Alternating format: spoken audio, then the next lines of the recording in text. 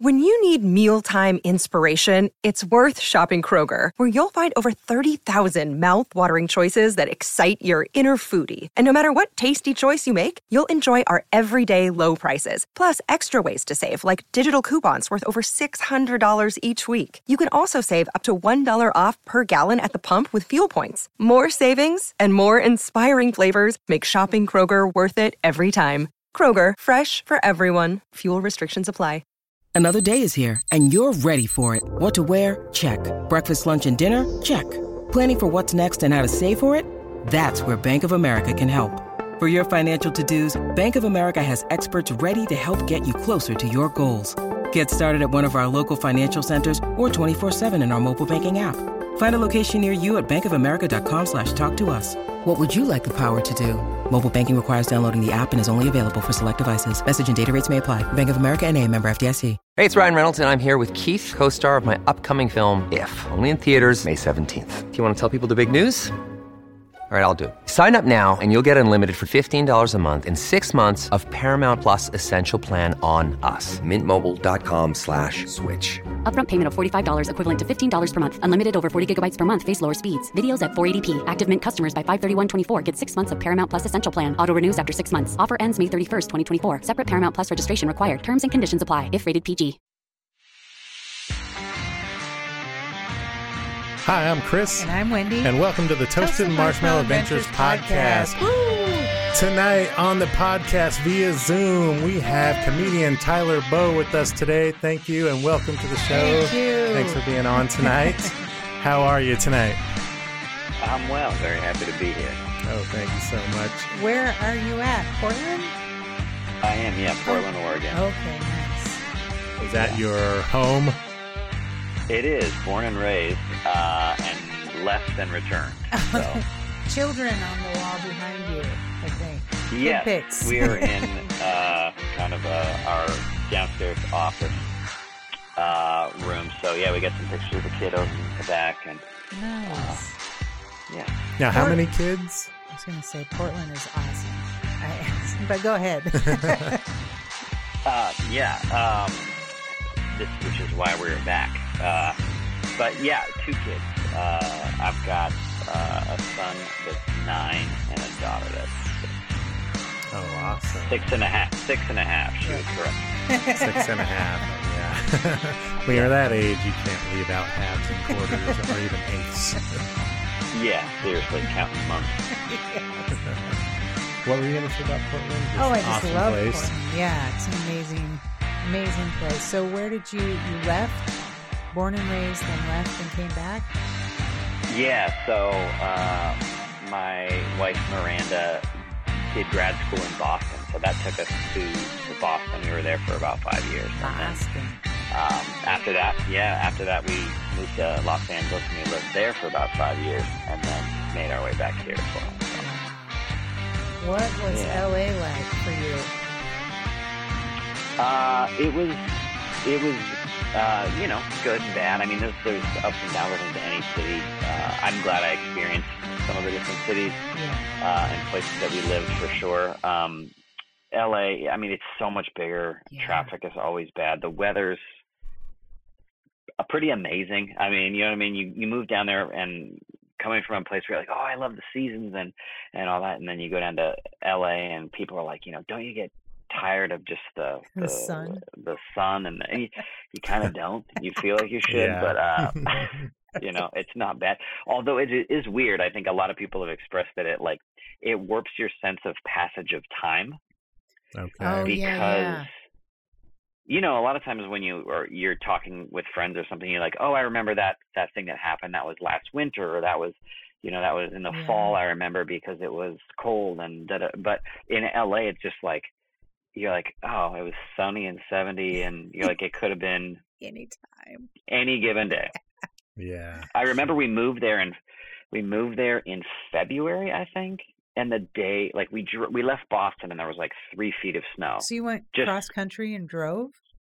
Yeah. When we moved, we drove, wow. And it was a crazy experience because that week there had been just a crazy snowstorm, one of those once a decade storms that came up through Texas and dumped snow on like Texas and like Eastern through like a third of the country got hit, and a lot of places that weren't used to it. So it was just a nightmare. And then we got to LA, and the day we arrived, I think it was 80, and we went swimming. That's so weird. Yeah. Jeez. So we drove through this like devastating storm, ice, snow, all that. We get to Los Angeles. That's like swim trunks and sunblock in February. Yeah. That's how we've been here between like last week and this week. Last week it was like 70. People were planting gardens. Yeah. This week it snowed. Yeah. Yeah, we had the same thing, that like fake out, like, oh, here it comes. And then I think Sunday night or Monday morning, we got like 3-4 inches of snow, which wow, is not very typical for Portland. So wow. Yeah, this is the new weather that we're all enjoying. Yeah. Yeah. Well, we went to LA at one point and went to the Comedy Store and the Laugh Factory. Yeah, and we were just overwhelmed with how long everything takes to get to. That was our main thing, like, holy crap. Yeah. Well, I grew up in California, but I've been in Idaho for almost 20 years. And so, going back, you just sort of like, okay, this is what it's like being around a lot of people all the time. Yeah. The biggest lie in LA, I think it's like 20 minutes. Everyone was like, oh, 20 minutes, like 20 minutes away. You're like, oh, yeah. If you have a helicopter, maybe, I don't know. How are you getting anywhere in 20 minutes? So what did you do in LA? You did a couple TV things and. Yeah. I feel like I had some pretty quick opportunities when I first got to LA. I mean, I'd been doing stand up for I don't know, I have to do the math now, like probably 8 or 9 years maybe when we moved there, maybe 8 years. But I got a few opportunities, like to shoot some pilots and stuff like that, and help with writing one that never really got off the ground. Wow. And I had 2 pilot projects that that actually went to like filming and got edited and produced and all that, and they just never got. They got pitched and they never got bought. And that was like a cool experience, but also very eye-opening, because if you work in TV or movies, it's like there's so much stuff that gets made but never sees the light of day. Yeah. So it feels like a victory to like to just be involved in that process and do that. But then learned a ton. I've always been very cautious about telling people about like what I'm working on, because especially in LA, because there's so many like maybes and almosts and near misses. So afterwards I'd tell friends, oh yeah, I did this pilot, it never went anywhere, but it was cool or whatever.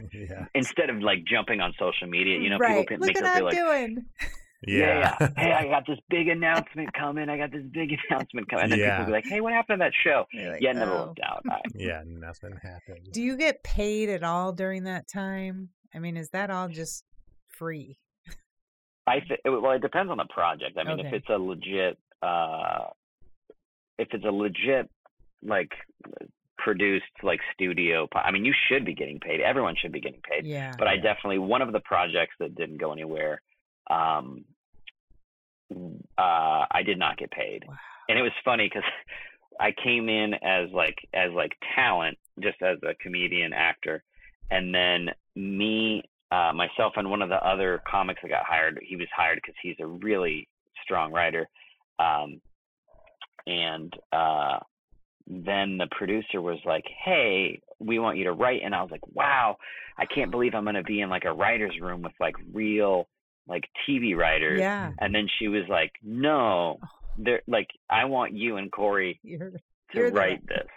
Yeah. And then I was just like, it was one of those things where like, it was just that like the light bulb goes on, like, oh, one, I'm in over my head sort of, but also 2, I'm like, oh, this isn't nearly as professional as I thought it was. Yeah. Or cool.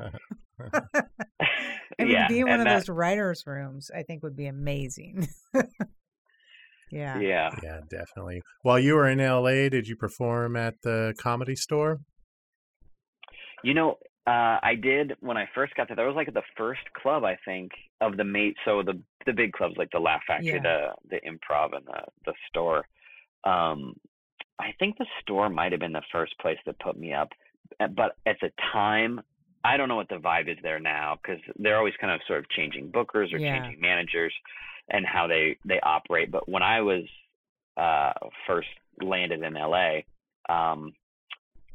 it was I felt like it was that classic like drug dealer move, like the first hit's free. Yeah. Like I went down there, and I think a buddy took me down there. But anyway, the first time I went to the Comedy Store, they were like, "Oh yeah," and they put me up, and I was like, "Wow, I'm getting on stage at the world famous Comedy Store," and of course, I got on stage I think at like 2 a.m. Yeah, there was like 6 exhausted tourists, drunk tourists in the crowd. But I'm doing it, right? This is the world famous Comedy Store, and then I came back the next week. And I can't remember if I got up the second week, but then the guy that was booking at the time was this guy Tommy, and he was like, "Yeah, come back next week, and we'll get you up." And it was weird because it was a comeback, Monday night 8:30, and it's just such a chore to get down there, right? Because it takes forever to get everywhere. Yeah. And then you got to pay for parking. Yes. And you'd come to the store, and Tommy'd be like, "Oh, I'm gonna get you up.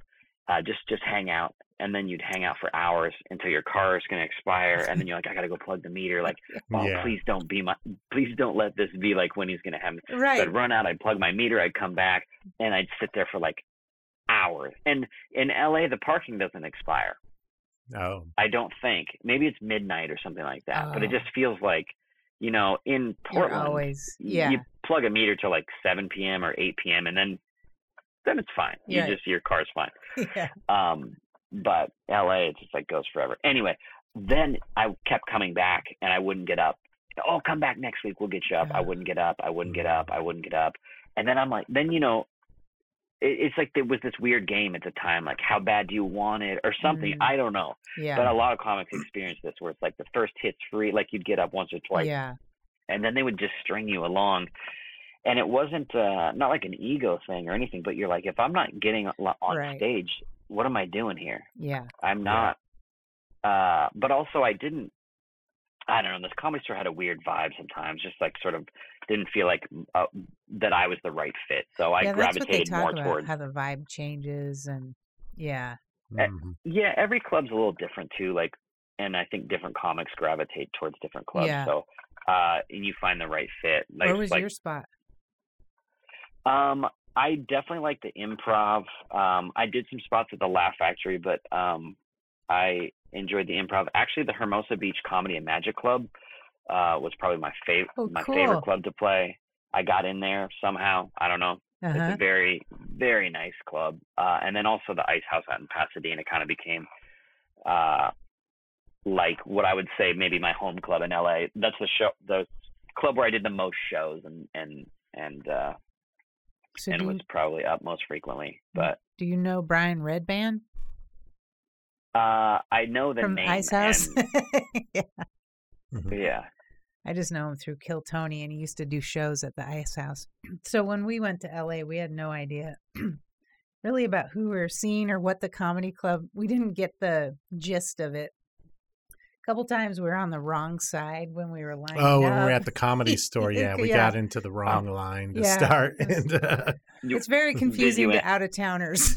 Did you end up in the little, what's the side room, the stage 2? What's the original room, the belly room, and the main room? Yeah. Oh, at the Comedy Store. We were like, what are we very doing? Confusing. Yeah. So that's cool. So was it just wanting to get back to Portland that made you decide to move out of LA, or?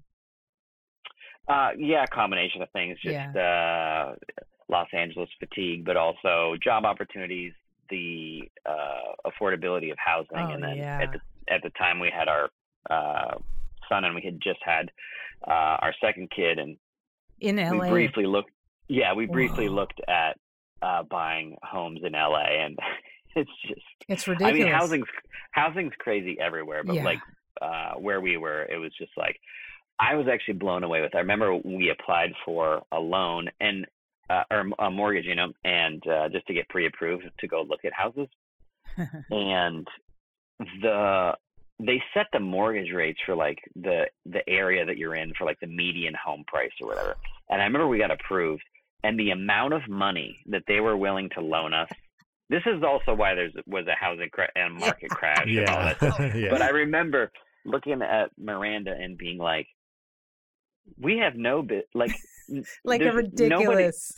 Like why is anyone loaning gonna approve? Like, this is terrifying even to us. You're like, this is way too much money. And also exactly like this is why 2007 everything crumbled, because people and we're not irresponsible people. I just like, you look at you, okay, this is how much money I'm making right now, this is how much money you're making, and you go, it this is a lot more than I always wondered how that worked but even at that, you go, we still can't buy anything. We would have had like, a lean-to on the side of a actual building or something. You know what I mean? Like, it's crazy. Wow. Jeez. But Portland's not super inexpensive as well, right? I don't think it's cheap anywhere if you're in a legit, metropolitan area. Housing is just absurd, and I feel bad for people trying to, I mean, rent's crazy. People trying to start their lives. It's really tough. I mean, we when we first moved back to Portland, we were renting for a while, and then we found a house that kind of fit our needs and was like within reach. I don't even want to say in our price range. It was within reach, and we had to basically like beg, borrow, and steal. Well, that's a bigger speech. We didn't steal anything. We didn't steal anything.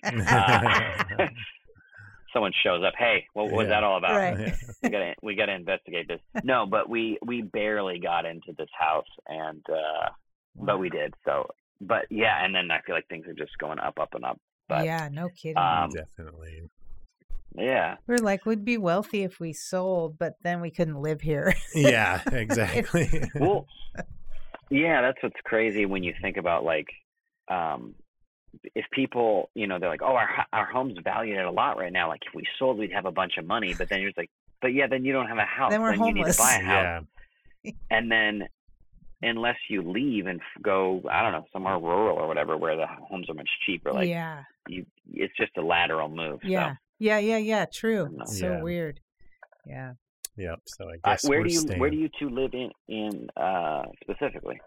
We're in Nampa, Idaho, in a little cul-de-sac. We're very quiet. We have senior citizens on this side. Yes. The police department over here. Yeah, and fire. Police too, and fire. So I'm pretty sure, like, not last time I went to Boise, but maybe 2 times ago, I went to a rodeo, and I think it was in Nampa. Oh, Yep. It's called One Night Rodeo?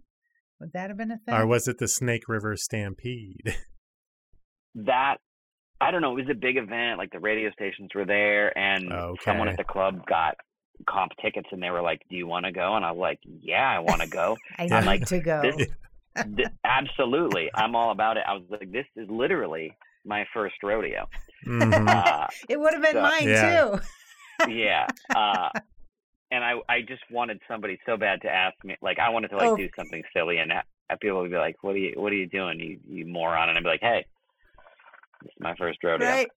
Yeah. Please ask me. Right. Yeah. Yeah. Yeah. I'd never been to a rodeo till I moved to Idaho. I've still never been. I worked for Frito-Lay for a long time, and the beef jerky they sold at the time, Oberto, was sponsored by Professional Bull Riders. So we'd always get free tickets every year to go to the Professional Bull Riders, and it's like, screw it, let's go, free tickets. Yeah, I've watched it on TV. Like that, it's one of the most insane sports. It is. Yeah, I mean, I don't know. Are there other? I'm trying to think of other sports where you're competing against animals. Yeah. True. You know, That's I mean, there's it, like yeah. horse racing, but the horse is working with you in that Yeah. sport, right?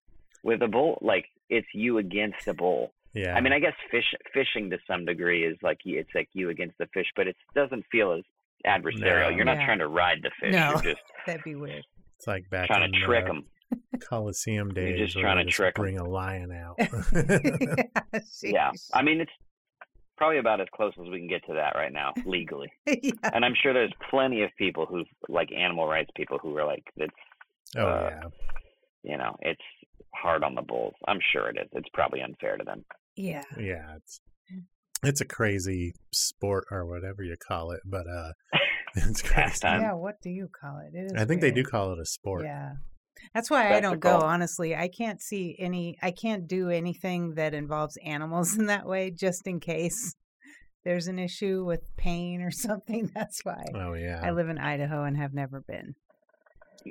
It's, although it is one of the only situations I think where, you know, like I don't really watch car racing, but when there's a bad car wreck, I feel like even though like people are like, ooh, and they feel bad, you know, like, oh my gosh, it's this terrible thing. When someone gets like kicked by a bull or like really horned or something like that, I feel like people in rodeo go, he was asking for it. You know what I mean? Like, All right. they're yeah, it's one of the sports where if there's a severe injury, people kind of go, probably shouldn't have been on that bull. Set yourself up. Yeah. I mean, That's I true. think they wear helmets now. A lot Do of they? them. I think so. Yeah, and like Kevlar vests and stuff, which makes you think back to like the olden days when people were just out there like in a flannel and Levi's. Yeah, No exactly. kidding. Yeah. Have a little bit of protection now. Yeah. A little bit. So how many times have you been to Boise? Couple? More than I can count. Oh, So, really? Wow.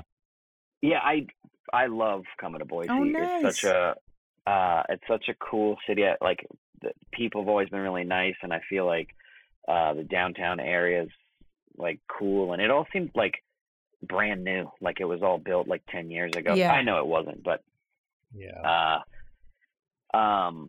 no, I think one of the first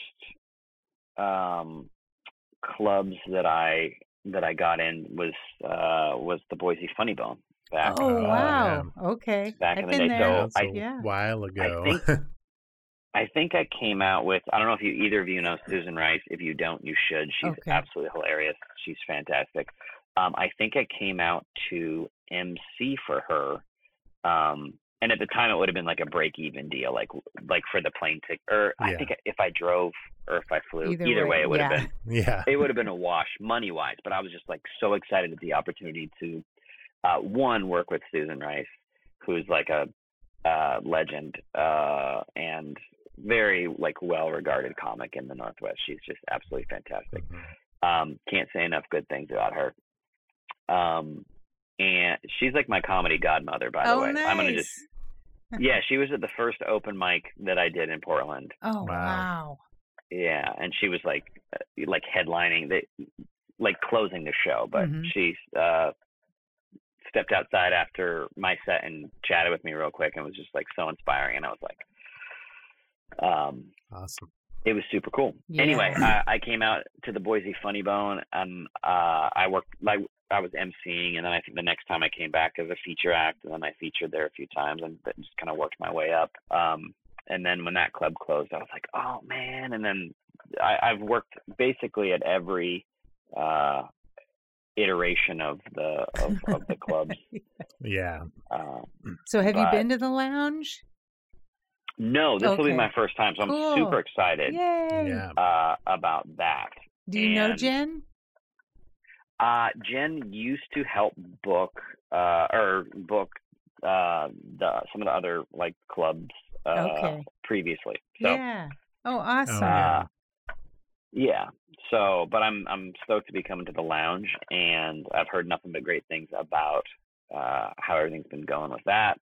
And of course, I know Jen's like puts on great shows She and does. is a great Yeah. Yeah. producer and very funny, and so excited to be working with her again. Yay. And I also, because I've been to Boise, like there's like places where I'm like, oh, I'm gonna go eat at this restaurant. I'm gonna go get breakfast at Big City, and yeah.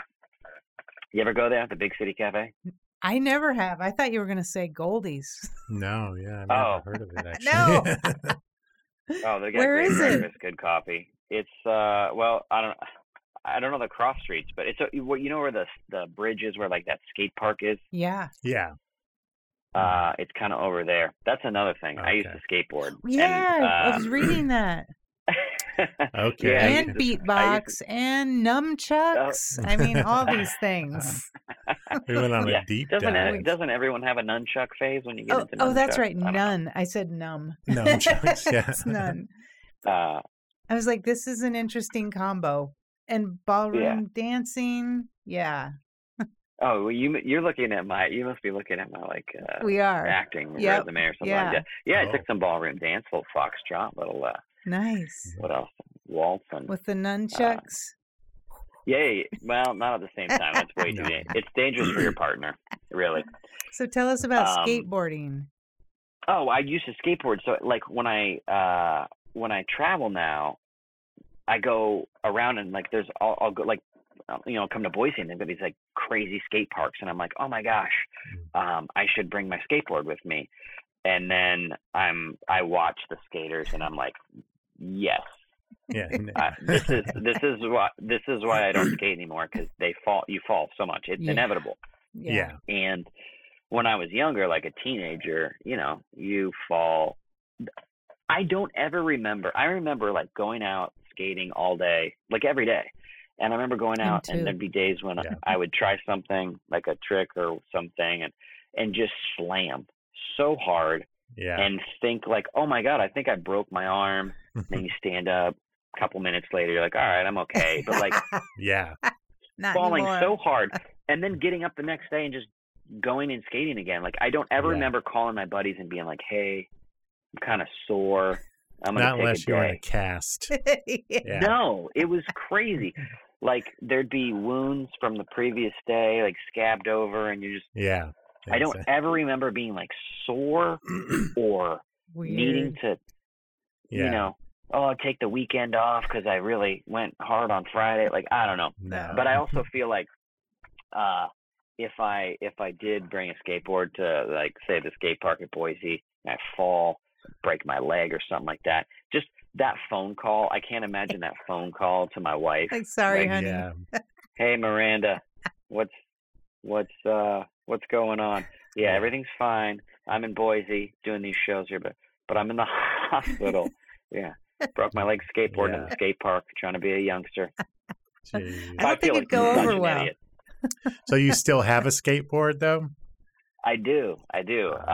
Mike, I gotta, get my kids on it, teach them. Nice. A few little tricks. It's a great sport, and it teaches, I think, a lot of persistence and I mean, just because the tricks are so technical. Yeah. You gotta just.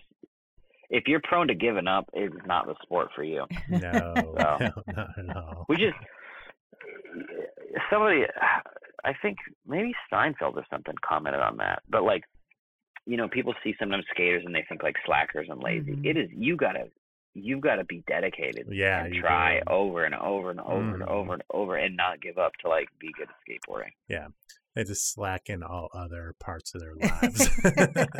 Well, maybe that's it. Yeah, people go slacker, and you go, yeah, because they're out there trying to ollie for 15 hours. Exactly. When they should have been reading or putting in a good, honest day's work somewhere. Yeah. I don't know. So, what can you still do on your skateboard? Oh, I don't know. See, I used to do a little bit of. I used to street skate a lot, but I also like to skate like ramps, skate parks, and stuff like that. It's been a while since I've been on a ramp. I can still like, ollie and like do some. They're always changing the names of the tricks. Shove it, no comply, like some of the easier tricks, like kick flips. I can probably not land a kick flip. It'd probably take me like 100 tries to land one. Yeah. I think I can still land one either on carpet or grass, but not rolling. Exactly. It's much safer.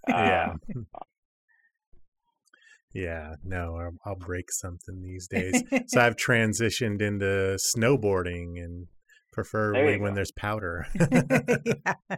Yes. The landings are easier. Yeah. Now, do you snowboard at all? That used to be something that I did frequently. I haven't gone in years. Oh. It's just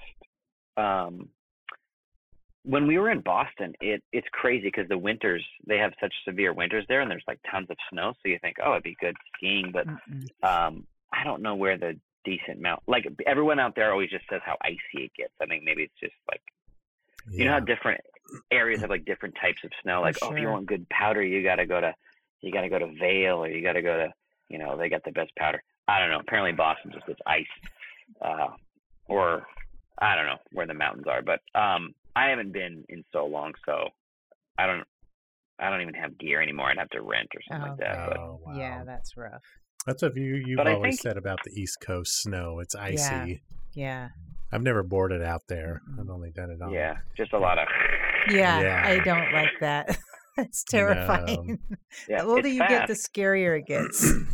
Yeah, definitely. Hey, what's up, everybody? This is Joey Galvez. I want to tell you guys a little bit about the Department of Metahuman Affairs. This one is a story about a team led by a retired sidekick, 2 felons, a failed actor from Broadway, and a reprogrammed cyborg. But their first mission is to stop the criminals who have robbed a bank, and they will have to set the world at ease. You're going to get 180 pages of entertainment, action-packed awesomeness right here in the first 6 issues in a collected hardcover volume 1. All you got to do is head on over to Kickstarter.com and type in the Department of Metahuman Affairs or DMA and check it out right now. So let's talk about your beatboxing. Yeah, here. what? So amazing. Yeah. So were you did you compete, or was it just a hobby? The a cappella group, right? Yeah, so I was in an a cappella group in college at U of O. I was in this group called On the Rocks, and I was with a group of guys. It was a guys group, and it was incredible singers. And I am like a mid-level, like mediocre singer, but my vocal percussion beatboxing is what sold me to the group. So that was that's how I got my in. So that was good. I had such a fun experience in that group. But we did so we did like these ICCAs, which is like International Championships of Collegiate Acapella. And so within that competition, they would give awards for like, best group or best soloist or best vocal percussion. So a couple years running, I actually won best VP for that, which was cool. Yeah. And then when after college, when I was just on the local Portland hip hop scene, I used to break dance, and I would go to like hip hop events and stuff like that. Sometimes they would do beatboxing competitions, and I would get involved in that. But I feel like the skill level and the type of percussion that vocal percussion or that like a cappella groups were doing at the time is very different than like hip hop and stuff like that. And the stuff that, oh my gosh, the stuff that vocal percussionists and beatboxers do now is insane. It's like everything's always progressing, getting better and better. How did you even know you were good at that? I always tell people like it's one of those things that you should practice a lot before you show anybody. Yeah. That's the same thing with breakdancing. Like if you don't, there's like this very steep learning curve. Like if you don't get good, like I'm like, because people would say, "Oh, can you teach me how to breakdance?" I'm like, "Do you have 6 months or a year for me to show you before you let anyone see you do this? Otherwise, you're gonna just be rolling around, flopping on the ground, and people are gonna be like, "What are you doing?" And you're gonna be like, "I'm breakdancing." Are you though? Jeez. Well, I started beatboxing in like middle school. Oh wow. Yeah, I got buddies that wanted to like be rappers, and I mean, didn't everybody? I didn't. I think so. Right? Yeah, we all me and my friends actually recorded a couple songs like back, like mid '90s. Yeah, in my friend's kitchen. Yeah. So that's what I'm saying. They were like, we would just hang out, and I would beatbox, and they would rap, and that's where it all started. You're amazing at it. Yeah, I heard some of it in your the dry bar special. Yeah. Holy crap! Well, thank you. Yeah, definitely. That thing has 5 million views plus. Your dry bar special. I don't know. I haven't. It's a lot. I don't know if the full special has. I haven't checked recently. But some of the individual, like the shorter clips, a couple of them went viral. The main one about music like went viral and got like I don't know, like crazy 15 million views or something like that. But there was a clip we were watching, we're like, holy crap, 1 million views. I think that was the full special, I believe, was like at 1 million. Yeah, it was insane, the amount. Like, wow, how do you do that? It's cool to see that, but then I also question, like, I don't know how the metrics work, like what counts as a view and how long somebody watched it, or the other thing is you can get like obsessive about like, oh, this is getting views, and then you start reading comments, and then you're like, it's scary. Everyone's like, don't read the comments, but it's so hard not to. Especially if you like get a couple of positive comments, you're like, oh, maybe I'll keep reading. Yeah. And there's always like pain. One that people just roast you. I don't know. I've read a lot of them because it's kind of fun. If like sometimes people do roast you, and you ever take them personally? Sometimes you gotta tip your hat. You're like, I do look like an accountant. I saw that one. Or so you read the comments too. Yeah. It's funny. Sometimes people go, he looks like a youth pastor, and then I'll chime in and go, well, actually, I wasn't a youth pastor, but when I was in college, I was like a high school youth group leader at the Presbyterian church that I went to. So I'm like, you're not wrong. We had a comment on our Facebook page. Oh, sorry. We had a comment about my laugh on YouTube. YouTube page. Yeah, about that lady's laugh is, and I wrote back, that lady's name is Wendy. And the guy was like, I'm so sorry. She seems very nice. Yeah, they totally backed down. Yeah. That's another thing is I've commented on comments, and then it's funny how people sometimes will pull back and they'll be like, oh, like I didn't realize you didn't realize like I'm a person that's here and reading this. Exactly. Yeah. So funny. Yeah. Yeah. We're not to the and then you want to be like, how would that change your mindset if you took like 1 second to stop and think, this is a human. Is the person I'm writing this about going to read this? Yeah. Yeah. I think online people think it's anonymous or all something, and going to just some computer. And but that everyone needs their opinion. There's real people with real feelings behind it. Yeah. So if we've made any point tonight here on the podcast, exactly. Yeah. Be kind in the comments. Yeah. Exactly. Please, folks. I can't change my laugh. Yeah. But you can change your hair, which I love, by the way. Oh, thanks. Oh, thank you. Yeah. This was Do you do your own color? Yeah. Yeah. That's amazing. Yeah, she does. This was after her hairstylist gave her some really crappy color, and so she's like, I'm just dyeing the whole thing. I came home crying from the hair lady about a week ago. Oh, I was like, I'm crying about hair. Yeah. And Chris is like, I could be so lucky. Yeah, right. I was like, what do you think if it's all pink? Maybe did you just take it off for efficiency's sake? Well, I was going bald, and so I mean, it is efficient as well, but yeah, it wouldn't look good if I was trying to grow it out. And now people think he's Tom Segura sometimes. It's really crazy. I can see that, actually. Yeah. If you're a comedy fan, there's worse people. It was kind of awesome. Like. Yeah. Yeah. I've had people. That's the thing I was going to say about YouTube. If you want to find out who you look like, just post a video of yourself doing anything, really. They'll tell you. On YouTube. And that's like people just chime in and be like, "Oh, you look like Forrest Gump," or I've heard some like Jean-Claude Van Damme, or it's usually when I got my shirt off and I'm like kicking people in the face, but I don't know. How does your wife deal with a traveling comedian?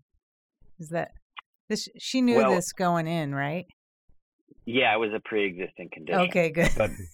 But by I don't know how people do. I seriously don't know how comics start comedy like late in life when they have already kind of like set the ground rule. Like they've, like the person who's like a lawyer for 20 years and they go, I want to try comedy. Like, I guess maybe you, by that logic, like you've earned it or something like that. But I always thought of it like motorcycle, like having a motorcycle. Like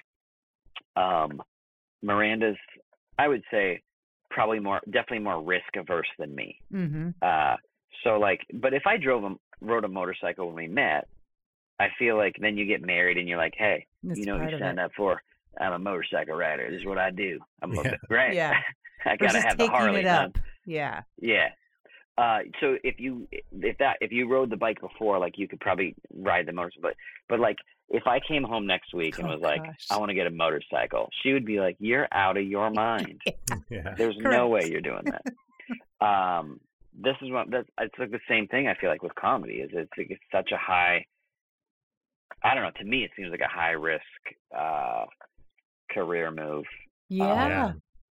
I mean, you're probably working for a long time without getting paid when you're starting. Yeah, that's what they say. Yeah. Yeah.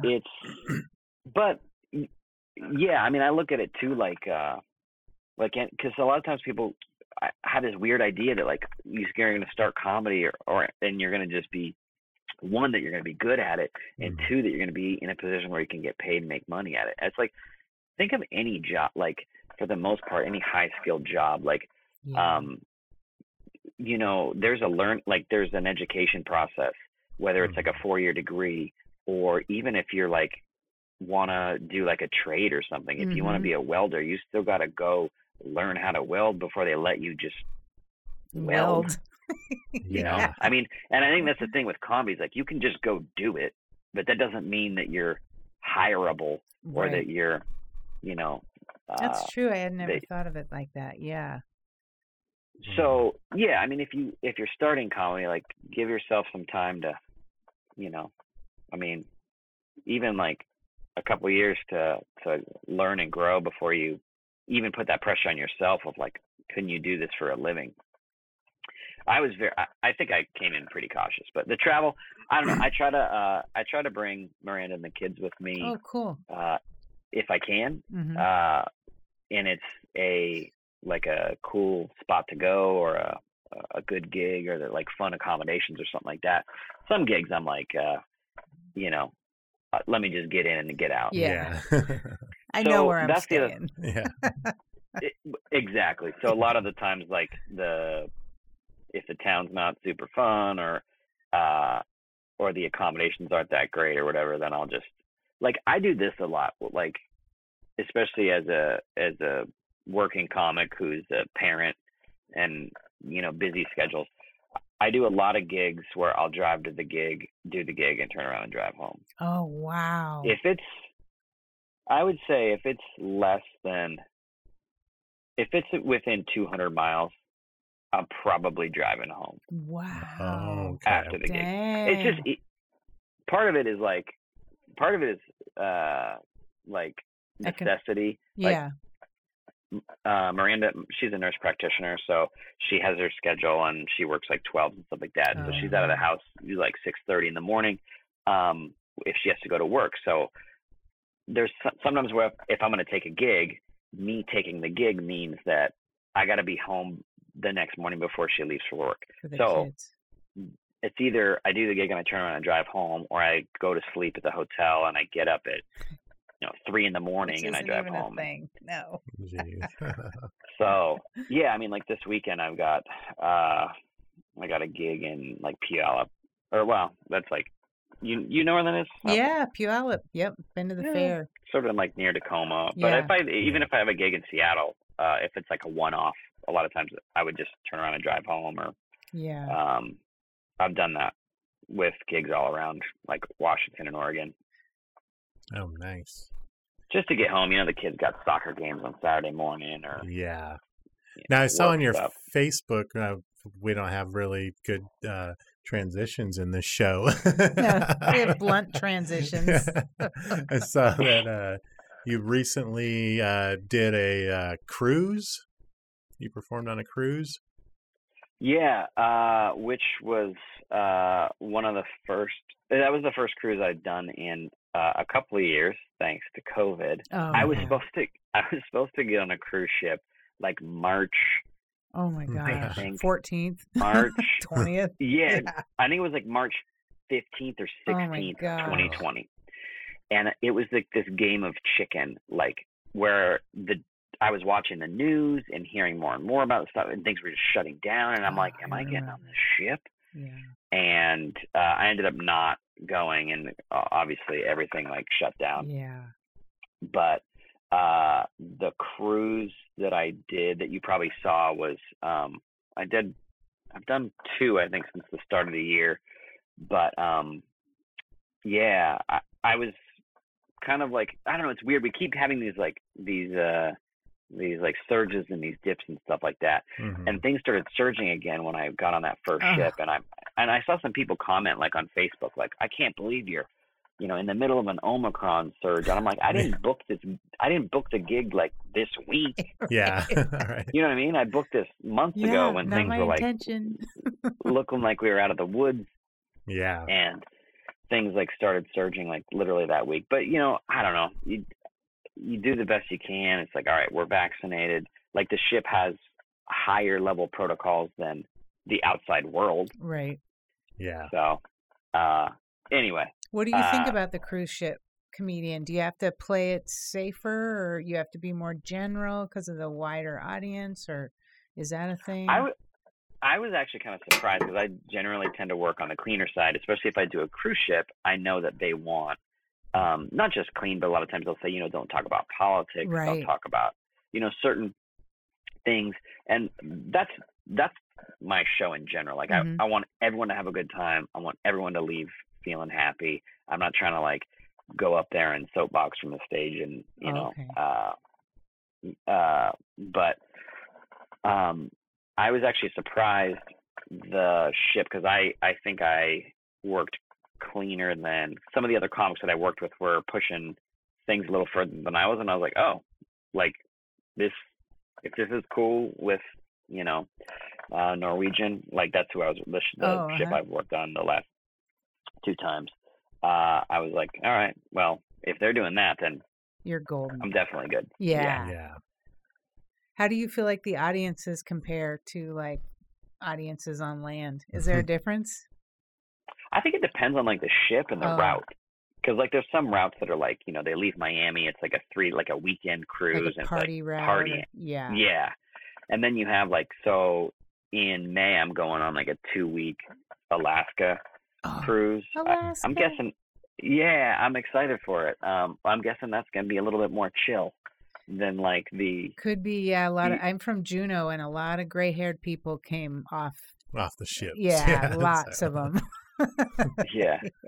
Get your jokes not ready. As much pink and purple. No. No, not at all. Yeah. That's awesome. I think the audience maybe skews a little bit older, for sure. Mm-hmm. But I think, I don't know. I like the challenge of doing different types of audiences and being like, all right, how do I connect with this group of folks, and how do I make everybody, how do I bring everybody into this and have fun and laugh? Yeah. I mean, honestly, so I do a fair amount of college gigs too, and I feel like I'm getting like, I feel like every year I feel like I'm going to age my way out of the college market, but did a show like a couple weeks ago at SUNY Polytechnic in New York and had an absolute blast, and the students were so fun. And I feel like at this point, I'm like further away from them than I am compared to like older. Oh yeah. Like just versus either age, but also just like life relatability experience. Yeah, because even someone who's 70, like they're quite a bit older than me, but they may have like been married and had a family and raised kids, and like we can connect on that level. Whereas like the college crowd, like I'm in this like season of my life right now where like parenting is a lot of my life, and a lot of how I identify as like a dad.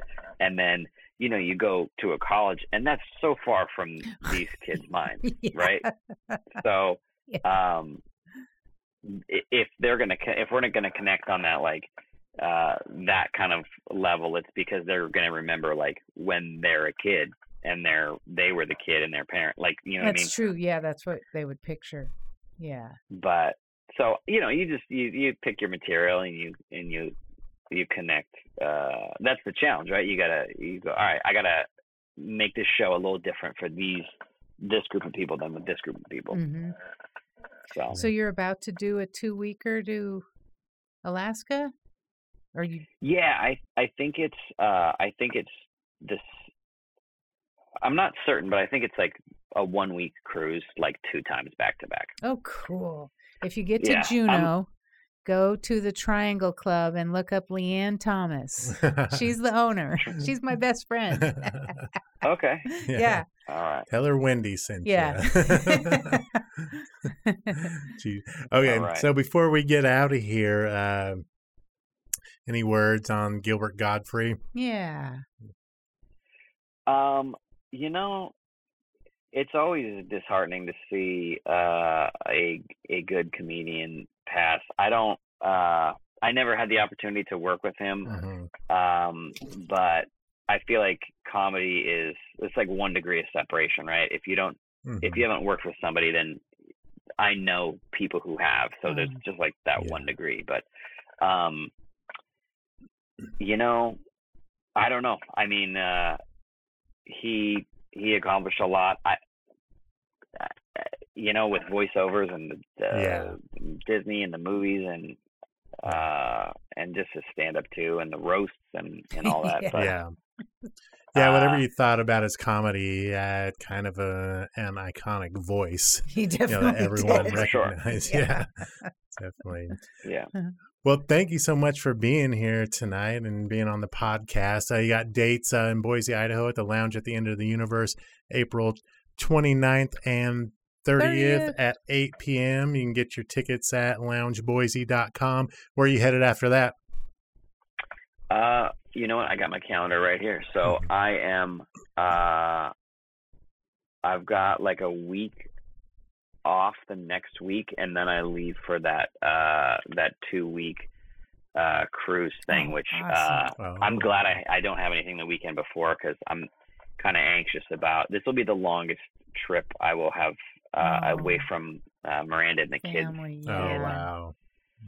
I don't know. I want to say like 3 years. Oh my gosh. Wow. Yeah, you might feel that a bit. And she might as well. You might feel free. It might be hard. I think it's going to be, I know it's going to be challenging. Yeah. We've got some, family support and stuff here. Good. But, it's going to be a long one. So. Yeah. Definitely. It'll go well. I'm sure of it. Yeah. I hope you enjoy. I hope you get some good weather and enjoy the sights a bit if you can. Yeah. Exactly. So thank you so again much for coming on the show. We'll do our outro and then we'll get out of here. I'm signing out. I'm signing off. I'm Chris Adams. I'm Wendy Moser. # Get Toasted. Stay toasted. And thank you so much, Tyler, for being on the show tonight. We appreciate it. Have a great night. Thank you.